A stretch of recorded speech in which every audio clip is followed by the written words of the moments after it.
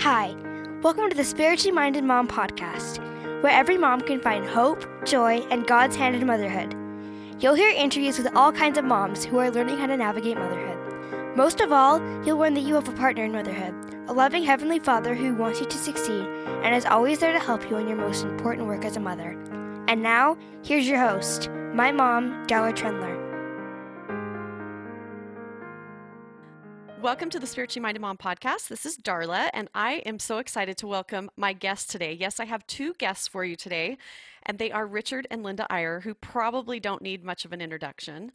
But the Eyres have been married for almost 50 years, and they have raised 9 children. They are also the authors of many books, and they speak around the world to a very diverse groups about families and parenting, as well as balancing work and family with personal needs. So Richard and Linda, welcome to the show. Thank you. It's wonderful to be here. We're delighted, darling. We're glad to do this as a couple. We're going to be talking mainly about my book today, but people who know us know that even when we have a book that's authored by one of us, it's really by both of us. No, Richard's my teacher. I'm just here as a mechanism today. Well, I think that you're a dynamic duo. The two of you together is just great. And this is a first for me. I've never interviewed two people at once, and Richard, you get the distinction of being the first man on the podcast. Wow, I'm like a thorn among roses here.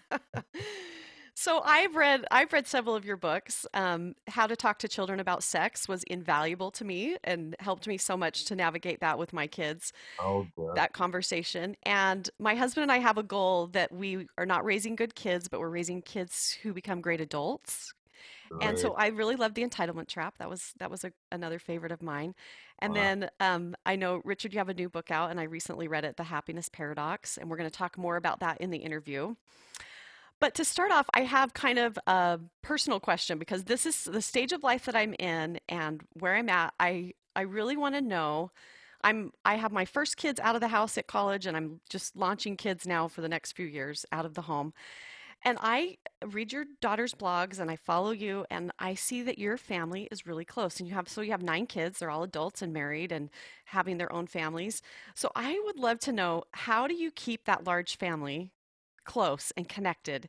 And were there things you did when they were young to do that? You know, how does that work for you guys? Well, that's a great opening question, Darla. And let me preface it by saying that we're a little uncomfortable in being thought of as family experts because nobody has the same family as anyone else. And we're always concerned to people, look, you're going to find your own way and your own formula, but if we can learn from each other's ideas, that's just great. So don't any of you listeners get the idea that we have some perfect family, but I will say we work really, really hard at it. And it is our top priority. And I think that's the first thing. I think usually, Linda, wouldn't you say that families we know who prioritize their family and their communication, their families aren't perfect, but boy, they're a long way ahead of the ones where the priority has slipped a little bit. You know, I think probably one of our best things is that we just had some time with them. And boy, it's hard to find time when you have a bunch of kids at home, but we had a lot of great dinner times together.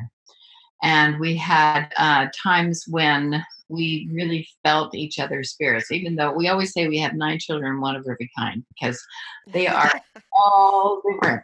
But we had the sweetest, sometime in conference, a lot of years ago, somebody told us to have a family testimony meeting. And so we started having family testimony meetings every fast Sunday with our kids. Just with our kids, a family testimony meeting. And we did it from the time they were very young. And even though they're all gone now, Darla, we feel like that those early testimony meetings where feelings were really shared, deep feelings, were a foundation for all of us staying together. And then let me just quickly add, our kids live all over the world. We've got 2 in Europe. We've got 1 in Hawaii. We've got 1 in Manhattan. We've got them all spread across the world, mainly because we traveled so much with them that we're probably paying the price for that now. But isn't technology a grand key? I mean, we do Marco Polo. We do all kinds of WhatsApps. We're back and forth electronically all the time. And we hardly ever make a regular call. It's always a FaceTime call. And so I'm just grateful that even though we live thousands of miles from each other, we're together literally talking and seeing each other every day. I think really that's the main thing. We have Marco Polo. You mentioned that every day somebody calls from. Last week was Romania and Vietnam and Korea and Hawaii, and then somebody said, "Well, I'm in a really exciting place, my bedroom," and it really is fun to hear from everybody. There, it has developed a camaraderie through the years, and so we feel like we're talking to our peers now.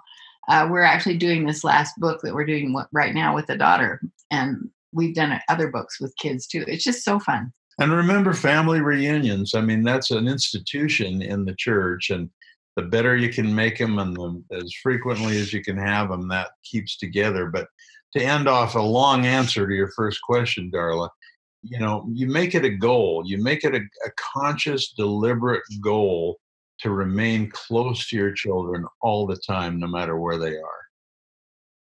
I love that. And one of the words I kept thinking when you were both speaking about that is the word intention. Like you were intentional Right. when they were still in your home. You're intentional now with staying connected, having that communication, the time. I love the idea of a family testimony meeting. That is fantastic because the spiritual things really bind us together when we can share They're those the spiritual ones things with each other. They're the ones that last. And you're right. Yeah. Intentional, deliberate, on purpose. These are all key words to building a family. Yeah, that is so good. Well, thanks for sharing that. That's been on my mind, and I always want to pick everyone's brain about that. And so that is fantastic. I love hearing your insights on that. I'm going to go implement some of those things. So I want to talk about, Richard, I want to talk about your book, The Happiness Paradox. And in the book, you quoted a scripture that we've all heard, probably Adam fell that men might be, and men are that they might have joy. So a lot of times we talk about happiness and we talk about joy. Is there a difference between those two things? And if so, what is that difference? Well, it really is. And let me introduce the book and then answer that question. It's interesting when I started writing The Happiness Paradox, I thought it was going to be a break from writing parenting books, which is what we usually do. But Hmm. here's the interesting thing, Darla. It turns out that in a way, this is a parenting book because we're suggesting some changes in attitude that we think make people happier. But we've discovered that they're the very changes that also make people into better parents. And I'll explain that in a minute. But on your question, joy is, I think, a far more powerful word than happiness because there's a wonderful anonymous poem we like to quote, and I think I put it in the book. Happiness is a thing of here and now, the bright leaf in the hand, the morning sun, the fight accomplished, or the summit won. When things go well, happiness may start. Joy is secret smiling of the heart. And I think that's the real key, that joy is a comprehensive word that encompasses the plan of happiness and mortality. I wish we'd call it in the church the plan of joy rather than the plan of happiness, frankly, Hmm. because joy, it involves sorrow as well as pleasure. It involves hard times as well as good times because they all knit together into this marvelous plan of salvation. And the ultimate end and goal of that, as Nephi says, is joy. So you wrote this book and you kind of gave us a little premise of it. What prompted you to write the book? What did you see as a need for this book in the world? Well, I'll be very candid and personal about that. With all of our children and with all of our children's friends, our life has been really wrapped up around watching this younger generation and particularly millennials now. And I think that most people, particularly younger people and particularly aggressive type A people, are making themselves unhappy by pursuing things they think will make them happy. And it was that paradox, it was that dichotomy that really got me thinking about writing this book. If you go in a self-help section of a bookstore, darling, I know you're a self-help person. What's interesting is how many of those books take aim at three things: control, getting more control, being able to have more control; two, ownership, wanting more, having more, getting more; and three, independence, not needing anyone else, standing on my own, and so on.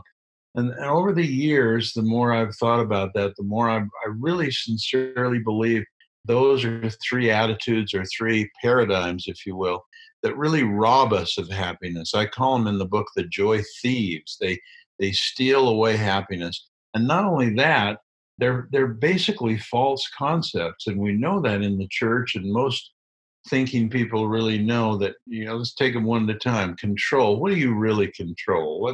Let's be honest here. You can try to control yourself, but when people try to control other people or control even how things are going to go in a particular day, there's nothing but frustration, because things always go differently than we planned, and we really have very, very little control. And wanting more of it becomes very frustrating. And then the second one, ownership. Think about that. What do we really own? We have this wonderful feeling in the church that God owns everything, and we're just here, we're taking care of it. We're given callings, or we're given stewardships and so on, but we don't really own it. And the idea of ownership creates jealousy and competition and a certain amount of condescension to people that have less than you do, and envy of people that have more than you do, and so on. It's just an unhappy paradigm. And then the third one is probably the most blatant lie of all: independence. Come on, we're all totally interdependent, and we're all dependent on God. So to strive for independence, number one, it's impossible, and number two, it leads us in a direction that ends up in loneliness. And so the whole idea of this book was to say, okay, if those are the wrong approaches to life, control, ownership, and independence, it's not enough to just tell people, stop looking for those things. They're wrong, they're false, they're going to make you unhappy. Stop. That's a very negative approach. And I felt like to do a good book, I had to create three alternative attitudes that could be substituted for those three unhappy attitudes. And it was that pursuit, in other words, the pursuit of the three joy rescuers to replace the three joy thieves, that became very fascinating to me. And I'll be candid on this, and Linda will back me up. This is a book. Some books you start in and you write them and you finish them in a few months or in a year. This is a book, in terms of that kind of thinking and trying to find those three alternatives, that I've been working on for 30 years. Oh my goodness. I sometimes say about Richard, he just leans his head over and a book falls out. It didn't work that way this time. He has been working on this for a long time, and which is to my advantage, because we've talked about it so much that we feel like it's really helped us, not only individually but as a couple. Right. And that's the reason also, Darla, this again is a long answer to your question, but that's the reason we made it a flip book. That's the reason it has two covers. I mean, I did a book long, long ago called I Challenge You, I Promise You, that you had to flip it over.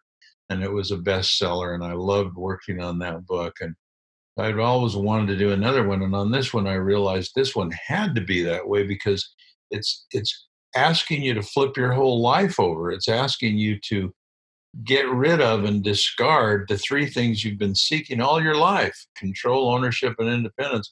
And so you have to turn the book over, read it from the other side. And now, instead of being called the happiness paradox, it's called the happiness paradigm. Paradigm meaning a framework or a way to look at things that is really accurate. And now you read about the three alternative attitudes, which if you're reading the book, you're not supposed to skip ahead and know these three alternatives. But for your special listeners, Darla, we're going to give a sneak preview of the three joy rescuers. Okay, before you reveal those, let's talk about the deceivers first, because Good. I read, of course, because I'm a podcaster and I talk about motherhood, I read this book with motherhood in mind, and those those three deceivers are so prevalent in motherhood. And right, because control, like as moms, it's such a trap that we want to be in control of our kids. We tie our worth to how well our kids do, and it's totally, we can't do that because kids have agency, right? So if you're tying it all to controlling your kids, you're not going to be happy. You're not going to find that. You got it. That's exactly right. Right. And ownership, I mean, whose kids are we raising, right? We're not raising they're not really ours. They're God's children. And that one, that seems obvious to us in the church, but believe me, more so speaking is in the secular world, and most parents literally think they own their kids. They think, look, I made them, they're mine. And that's a fatal attitude. Oh my gosh, because for one thing, they don't respect their children. They think, hey, I made them, I can do whatever I want with them. And the paradigm of saying, no, no, no, no, they're God's children, that makes an enormous difference in parenting. Yeah, that is a huge shift from what the world is telling us for sure. But we know that's true. We know where these spirits came from and where they're going after this, and we're just here to nurture and guide them, but they're God's children. Right. And which is very comforting to me because if they're his children, then he wants to help us. And that's Exactly. what I talk about all the time on the podcast, that Right. he's there to guide us. And then of course we have independence. Like how can we be independent from God? That leads right into that. We have to have him. Well, and think how interdependent we are, especially in the church, on teachers and on priesthood leaders and on youth leaders and on primary leaders and on each other. I mean, I don't like it's a little hackneyed, the old phrase, it takes a village, but it takes a church, it takes a community, it takes all this interdependency. And it also, of course, takes God because we're all dependent on Him. So you're right. In the book, I give all kinds of examples of how those three things don't work. But the most powerful examples in every case, in all three of the deceivers, is how badly those attitudes work in family. That leads me to another question that is kind of, it's interesting. And Linda, maybe you can talk to this. So we know that in your book, The Entitlement Trap, you talked about teaching our kids some of these things like control, and we want to teach our kids self-control. Yeah. So how does that work? We kind of need to teach our kids some of these things, but how do we flip that and help them find the happiness and the joy that they need in their life? But you talk in the book about how we kind of first, sometimes we have to experience these things first, and our kids have to experience them, but then we flip it. So how do we make that work? I think we can give our kids guidelines, and that's what the entitlement trap is about, giving them, for example, an economy in your family where this is what you have to do in order to get what you want, and so on. And so you have control over the system and so on, but the kids still have their free agency. They can do it or they don't, as we found so well with all a different variety of children. you know Right. some are just savers. They save every single penny, and others just cannot get out soon enough to spend what they earned. So it is a matter of them deciding whether or not they're going to accept the controls that we put in, and that's okay. That's the way we learn. But Darla, you're a very believe it or not, I do interviews with some people who I can tell 1 minute into the interview that they haven't read the book.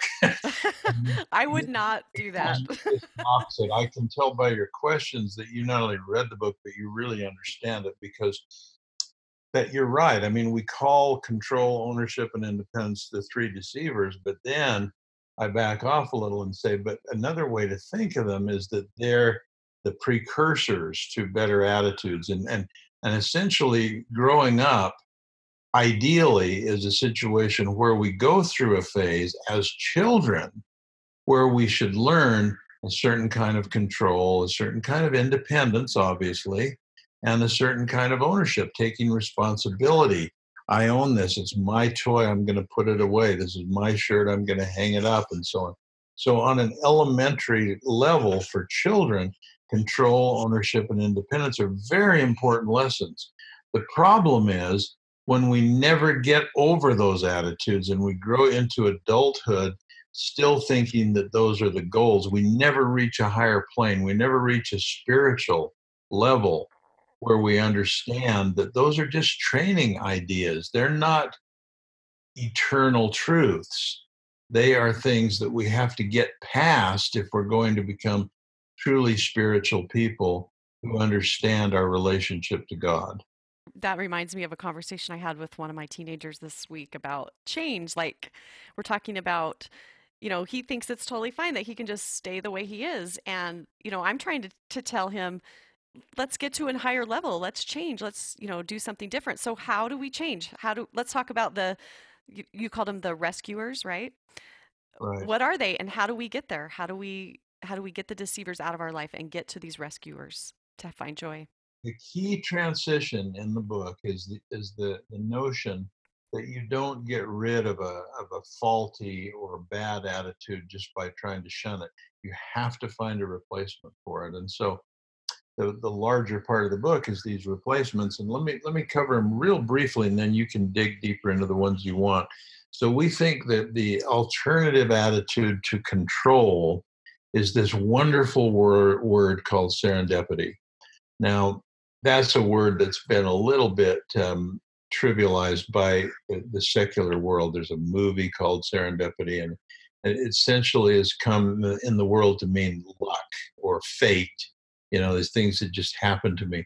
But the actual meaning of serendipity is a state of mind whereby, through your own awareness and your own sensitivity, you frequently find something better than that which you were seeking. In other words, you still have goals. You still get up and try to have as much control over your day as you can, but you do it with an attitude of serendipity, which basically means there are going to be a lot of surprises. There are going to be a lot of things I did not anticipate. And many of them are going to come from my children. Children always surprise you. There's a teaching moment. I didn't have on my planner 12:30, have a teaching moment with Jimmy. Jimmy just came up with a good question. And so if you're a serendipity person, you recognize that question that Jimmy just asked you is more important than the thing you had on your list to do right then. And so instead of thinking of those things as interruptions, you think of them as opportunities. In fact, I think this is one of the most fun things we've had to deal with since we started thinking about serendipity, because it's a whole attitude change. Now, speaking of change, changing your teenager, we have to change our minds too. I mean, when all our kids were home, there were so many lessons, so much stuff. I was like, oh my gosh, life is not supposed to be lived like this. How am I going to make it through this day? And when I changed my mind and realized, I really don't have a lot of control, I'm just going to go with this. I'm going to go with the flow, and whatever happens, happen. And instead you think, oh, I wonder what's going to happen to me today, because you never know what's going to happen when Yeah. you go through a day. And instead of like, oh no, that's not on my schedule, embrace it and just say, yes, this is really fantastic. I think it's often with people that you do Yeah, that. it is. And Darla, Sure.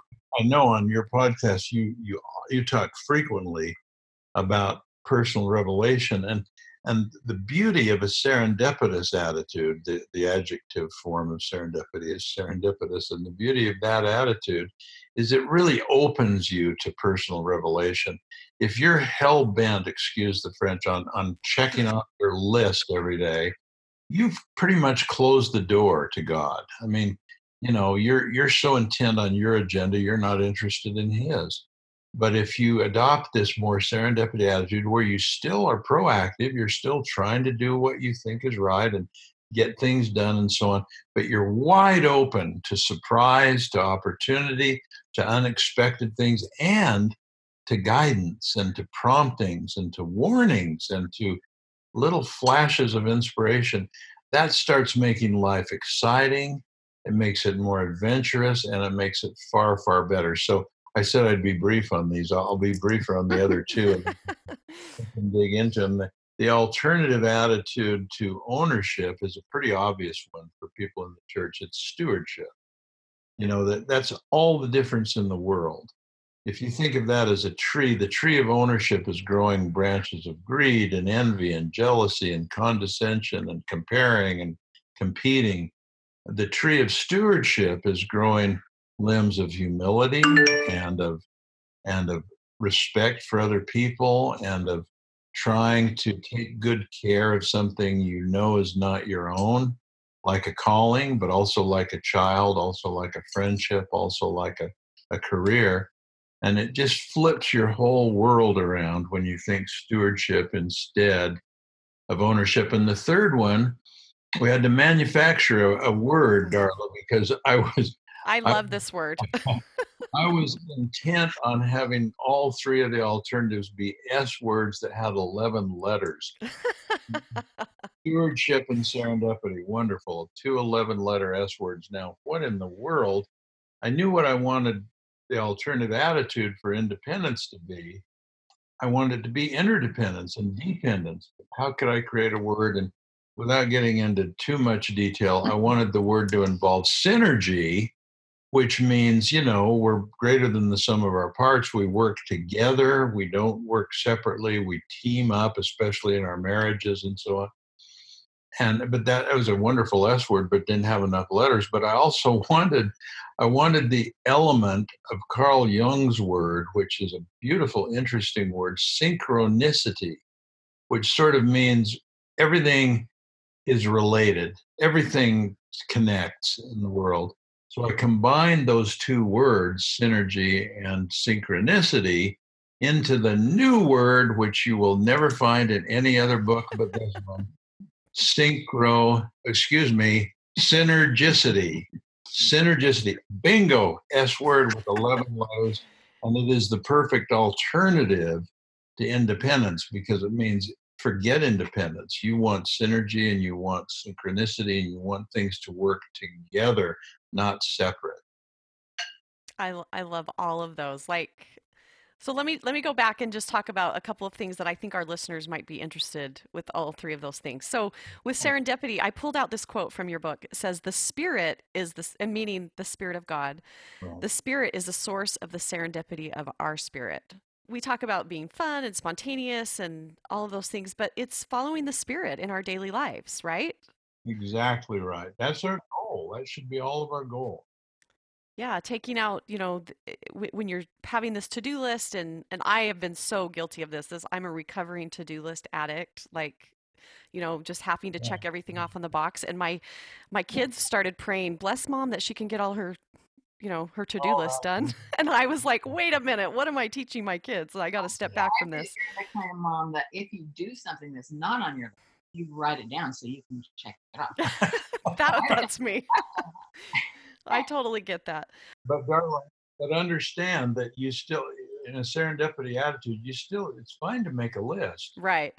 Just that you now view the list as just sort of a tentative idea of what you think you might be able to do, but you actually don't define your perfect day as checking it all off. In fact, that you define that as a boring day. Like, wow, I didn't get any inspiration. I didn't have any spontaneity. I just sort of did my list. That's horrible. What you want is a day where you do what you can on your list, but you find better things than what's on your list all day long. Yes, I love that. And that is what brings us joy in life, right? When we're able to, it helps us to serve others and to get outside of ourselves and to rely on God. I love that. Well, and just look at the sunset. I mean, you can't sunset at 6:30. It just happens, and you have to just look at that. Yeah, that's amazing. I know the other day I was had this huge, like so much stuff going on, getting ready to go out of town and having to work and do all these things. And I was running some errands and I looked up and I saw the cross streets of the stoplight I was at. And I realized that someone I know well lives very close to those cross streets. And I just had the prompting, go see them.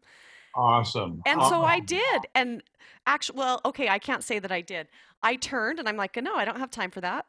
And I got about a block and I turned around and I went. And you know what? It was the best part of my day. And guess what? All the other stuff on my list got done. You know, it all worked out. And I think that is a great way to think about our lives, that we can be guided and we can have, that leads to all the other things like the synergicity. I love that word. I love that you made it up. That's so great. We talk a lot of times in our lives about, oh, what a coincidence that this happened. And you said in the book that there isn't such a thing as coincidence, that it's just if we're thinking it's a coincidence, we're not noticing the divine in our lives. We're not noticing God. That's the key. And absolutely, in fact, we're thinking so much right now because we're working on a new book called Receiving Family Revelation. And I cannot tell you how many times in the day things just fall on me when I'm thinking about that.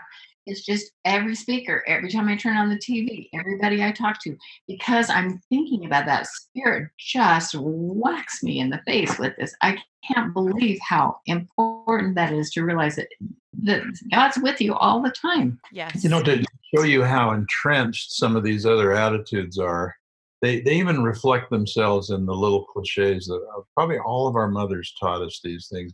Did your mother say to you, never put off till tomorrow that which you can do today? Yeah. Oh, Yeah. and I understand that's a wonderful sentiment to be active and so on. But I'll tell you a better, what we substitute for, always put off, a put offable in favor of a now or never. It's these now or nevers that come up that we have to do now. And it's okay to put things off. In fact, selective procrastination is sort of an art form because it opens you up to the now, to the present, to the revelation that you might be receiving right now. And by the way, another one I bet your mother said to you is, if a thing's worth doing, it's worth doing well. Right? Right. And I like a different one that says, some things are just barely worth doing, so just barely do them. In other words, it's okay to take a shortcut. It's okay if every corner in your house isn't cleaned with Lysol every day, because you're choosing instead to do the serendipitous things with your child, or to be connected in a synchronicitous way, or to deal with your stewardship. You see, there's spiritual terms, and the spiritual world works very, very differently than the physical world. Yeah, and I'm right. I know you said in your book too that we're having I can't remember how it went exactly, but we're physical beings Yeah. having a spiritual experience or something. What was that quote?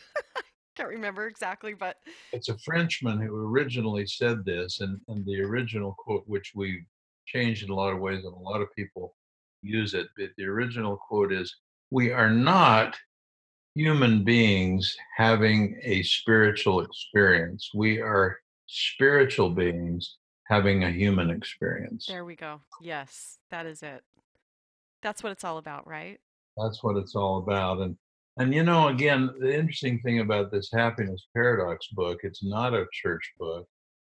What Linda mentioned, we're now writing about every 10 years, we come back and write a Deseret book. And then in between, we write 4 or 5 secular books, because we've always felt our mission somewhat like our mentor and yours to some extent, Darla, Stephen Covey. We've always Hmm. felt like our real calling was more of he called it a terrestrial calling of trying to teach truth to people without the fullness of the gospel. Like Linda said, we're now kind of excited because we're working on this new book called Receiving Family Revelation, which is entirely within the church and I'm within. so excited for that. Cannot wait to read it.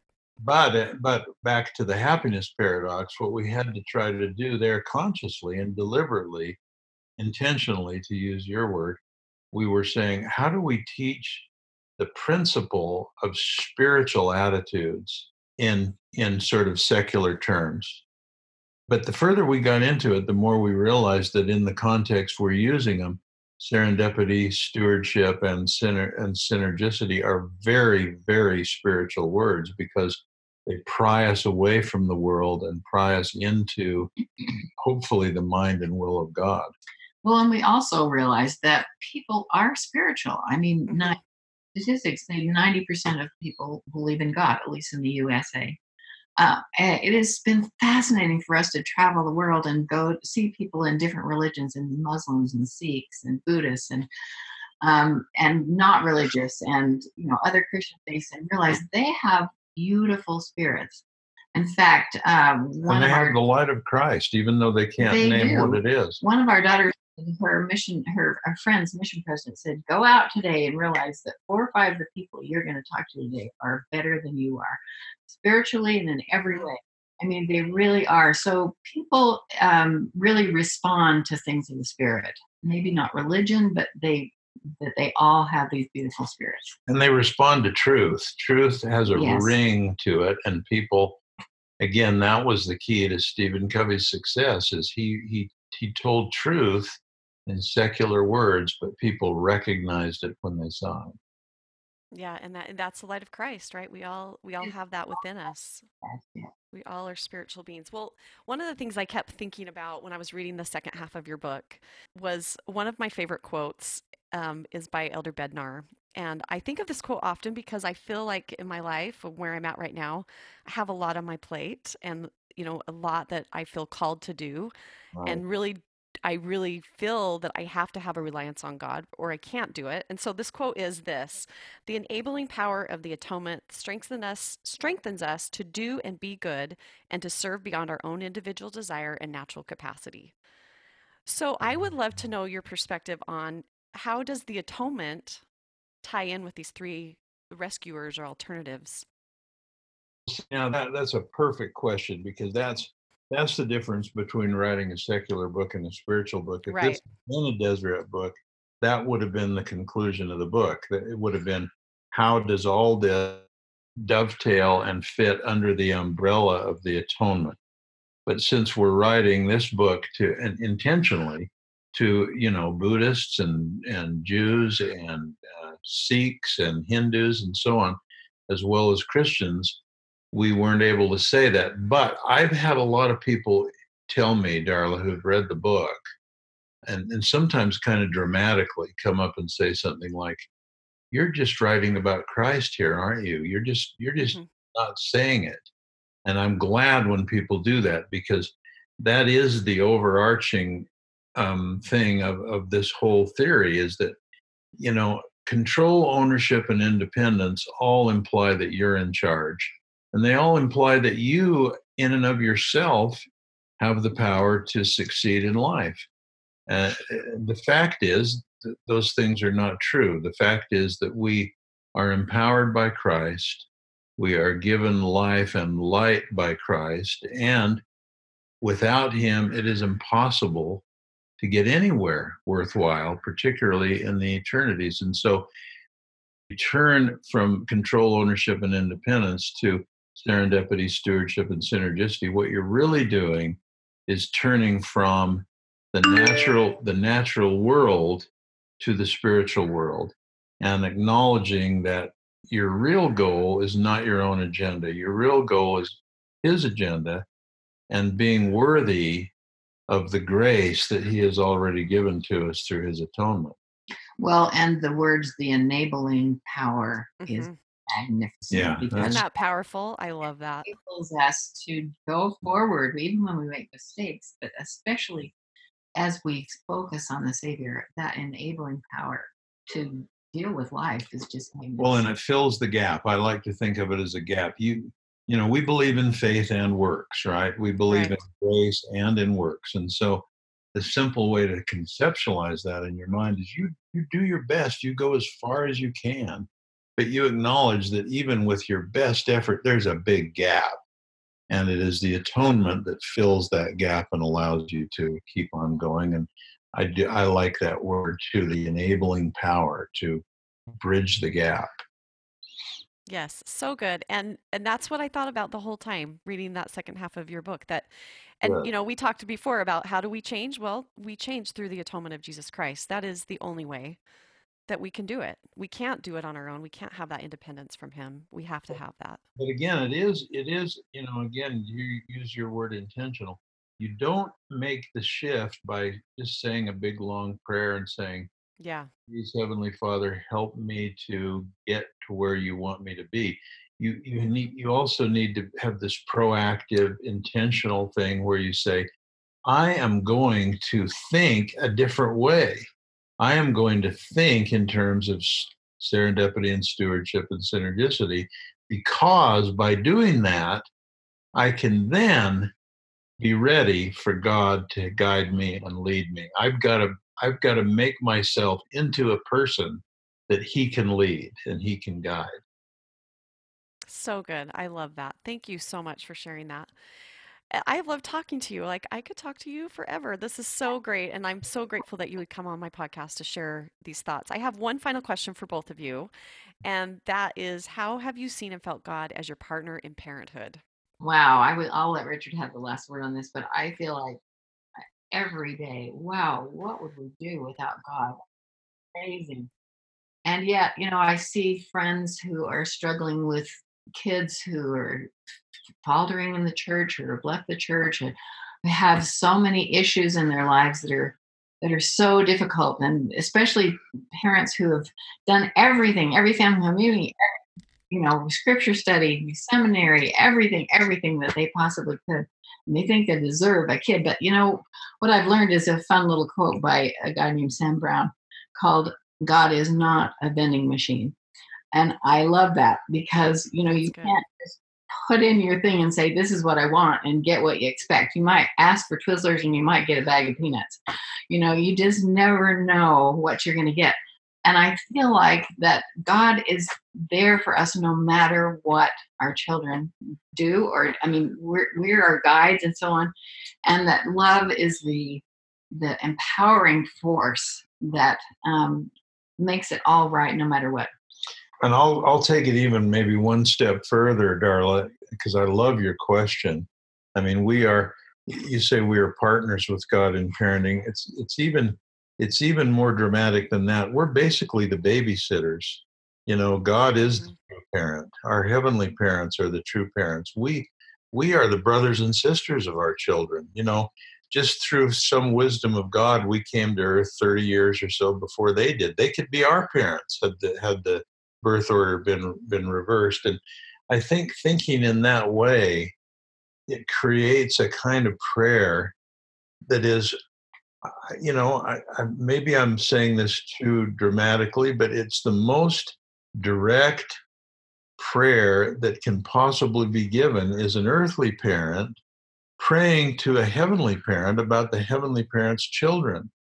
It's like, you have given me this child, Father. I'm not sure why, but you've given him to me and I need help because this is your child and you know him better than I do, better than I ever will. What do I do? What do I need to know? What can I think? And in this new book that we're now working on, and so much on our mind, of Seeking Family Revelation, which we'll talk to you about when we're done with it, by the way. But the whole premise of it is, you know, God has given you this stewardship. It's an almost unimaginable stewardship. He's given you the stewardship over your spiritual brother or sister who has come to you as a helpless baby. And you are now the steward that is expected to babysit that child, raise him to adulthood, and follow the will of his true parents in how he's raised. And that's impossible. That's beyond our capacity. There's nothing that makes you feel more humble than realizing I can't do that. I can only do it if I have direction and guidance from the true parents, from the heavenly parents. And so, there's a saying that Abraham Lincoln used, and I don't know what his context was, but it works better in parenting.